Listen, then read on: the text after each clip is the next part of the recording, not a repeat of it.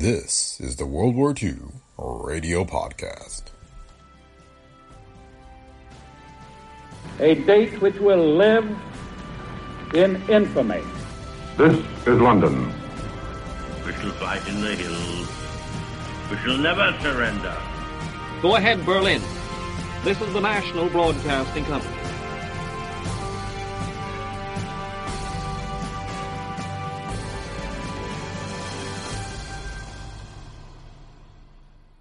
Welcome to the World War II Radio Podcast. Today we have a news update from the Mutual Broadcasting System. First broadcast on August 5th, 1942. It's delivered by Fulton Lewis as he reports on the war effort on the home front. The World War II Radio Podcast is a Brick Pickle Media production. If you like the show, please leave feedback on Apple Podcasts, Spotify, or wherever you listen. And be sure to visit our website at brickpicklemedia.com/podcasts, where you can find links to past episodes as well as the books featured in our podcasts. So thanks for listening and enjoy today's episode of the World War II Radio Podcast.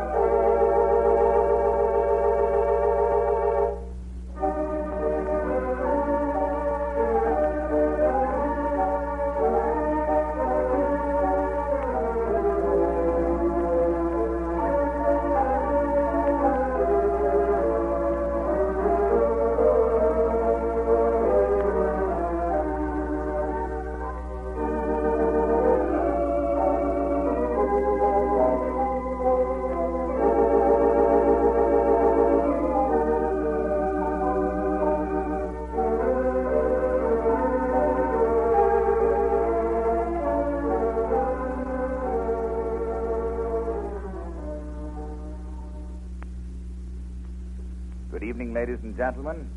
This is Fulton Lewis, Jr., speaking from the studios of radio station WOL in the nation's capital, Washington, D.C. Well, to begin with this evening, the President's War Labor Board handed down a very important decision today in connection with that seething question of stabilizing wages. And it happened to be the first incident in which the stabilizing part of the policy has come to light. Heretofore, they've stated the policy as a policy in the course of granting wage increases, first to the little steel industry, then to a large group of office and apartment house workers, service workers in New York City. The board explained on those two occasions that the reason they were granting the increases was that the workers in those cases had not received any increase in pay since before January 1st of last year, and the board felt they were entitled to an increase to make up for the 15% rise in the cost of living since that time. The implication of the policy was that the rulings was that if the workers had received enough of an increase to counteract that increase in the cost of living since January 1st, 1941, they were not entitled to anything more. But it was only an implication. That is, it was only an implication until this afternoon when the board ruled on a wage increase demand by some 2,750 workers of the General Cable Company at Bayonne and Perth Amboy, New Jersey. The finding was that those workers have received adequate pay increases during that period, and that therefore the workers are not entitled to anything more, which of course finishes the official establishment of this policy on the record by means of decisions. There was one vitally important and interesting sidelight of that decision, too, a sentence that was sort of tossed in, apparently by way of an answer to the argument of Mr. Leon Henderson, who, as you know, has been disapproving, frowning on any of these wage increases, regardless of whether the workers have or have not received a boost in pay in the last year and a half. I told you about that point of view by Mr. Henderson on Monday evening. This one little sentence that was tossed into the decision today said that the total cost of this policy of the board, if it is carried out for all workers of the nation alike, will be only 1 1/2% of the total payroll of the nation. The tacit suggestion being that that is not going to do much damage in the way of causing inflation. Mr. Henderson says, that any increase tends to cause an increase in the cost of living. The only two members of the War Labor Board who voted against this decision today were the CIO representatives, the CIO having been none too friendly to the whole policy from the beginning. The American Federation of Labor representative on the War Labor Board, who was present today, voted in favor of the ruling. About the synthetic rubber bill, which is on President Roosevelt's desk awaiting his veto, there are reports in very reliable circles tonight that what the president is planning to do is send the bill back to Congress with that veto and to announce at the same time that he is having an exhaustive scientific investigation of the whole synthetic rubber mess made by some outstanding unbiased scientist, or perhaps by a small committee of outstanding unbiased scientists. My information is that the investigation is to be conducted just as quickly as possible, with a view to finding out whether any changes should be made in the rubber program as it's now set up in the interest of getting actual production of synthetic rubber more quickly. I don't know what better solution there is than that. The tragedy is that it wasn't done months ago when there was still time to get some real results. I don't know whether you realize it or not, but it's been almost 2 months now since you and I began going into this synthetic rubber picture, a sacrosanct, forbidden picture it was then. And if they had made the changes and gotten rid of the inertia and taken a little action then, we'd be far, far ahead now. As it is, all this time is lost because little men in big places couldn't bring themselves to admit that their past decisions were anything but 100% perfect. 2 months of rubber production lost in a race against the dwindling stockpile. It may be that the president will announce his veto and the appointment of this scientific research committee or individual by the end of this week. Now about Mr. Henry J. Kaiser and his program to use his shipbuilding facilities on the Pacific coast for the production of huge new cargo airplanes. A great deal has happened today. As I told you last week, there was a great deal of skepticism about that program when Mr. Kaiser came to Washington last Thursday. There were those, and many of them, who said that it would be impossible to get engines for the planes. It would be impossible to get aluminum or the necessary steel. There was definite sales resistance, if you will, in many, many, almost all quarters. Since that time, Mr. Kaiser has been taking those points in a calm, quiet way. He's a most mild-mannered individual for one who has done all that he has done. He answered them one at a time with facts and figures, quietly. And to those of us who've been watching the procedure, it's been almost fascinating to see the weakening of that sales resistance, first here, then in some other quarter. The War Production Board experts, the Navy Department experts, Undersecretary of War Patterson, where they started with an antagonistic attitude, they melted a bit first, then they said they'd look into it. Now most of those attitudes are definitely on the favorable side, as you'll see by some very important and exclusive news, which I'll give you in just a moment. The fact is that Mr. Kaiser has deeply impressed Washington by the very simple medium of having all the answers to all the problems before he ever set foot here. You may have heard him last night on this program say that if we haven't enough steel, we'll make steel. If we haven't enough nickel or chrome, we'll get that somehow. That problems ought to be solved, and the side that does solve them is the side that wins the war. On the other hand, it certainly is to the undying credit of those Navy and Maritime Commission and Army and War Production Board officials who started in with their sales resistance that they did not allow stubborn, hidebound tradition to warp their judgment. It takes honest thinking, believe me, to toss overboard in 3 or 4 days the ingrained training and teaching and theories of old-line officers and old-line Navy training that has been ingrained for 30 years, and to accept just willy-nilly in 3 or 4 days a brand new, totally revolutionary idea. I think the reason for Mr. Kaiser's success here is that while he might be listed as all that claim about we would make steel if we didn't have it, we'd produce the nickel and chrome, that might be listed as mere empty talk from most people.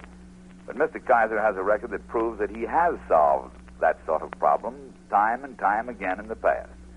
There's one incident I think you'd be interested in the construction of the huge Shasta Dam on the West Coast, when he had the problem of providing 10 million tons of sand and gravel for the concrete work on that dam, and the only available sand and gravel deposit for him with which he could do the job was a deposit 10 miles away from the dam site across a range of mountains.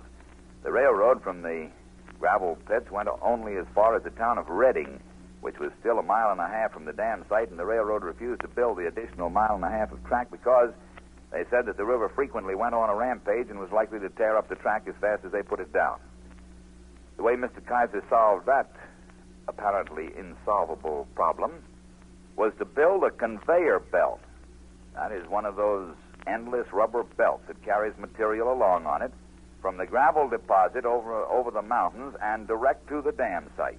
He had it in operation in 60 days, and the cost of moving the gravel, including the total original cost of the conveyor belt itself, as well as the cost of operating it, amounted to about half what the transportation would have cost by rail. Now the news that I have for you on this question tonight is just this. There is one man in this government who really has the final supreme say-so as to whether this program of giant cargo ships by Mr. Kaiser is to go ahead or whether it's not. That man is none other than Mr. Donald Nelson, the head of the War Production Board. Mr. Kaiser talked to him today at considerable length. It was quite a long conference. They went over details and plans and every possible consideration.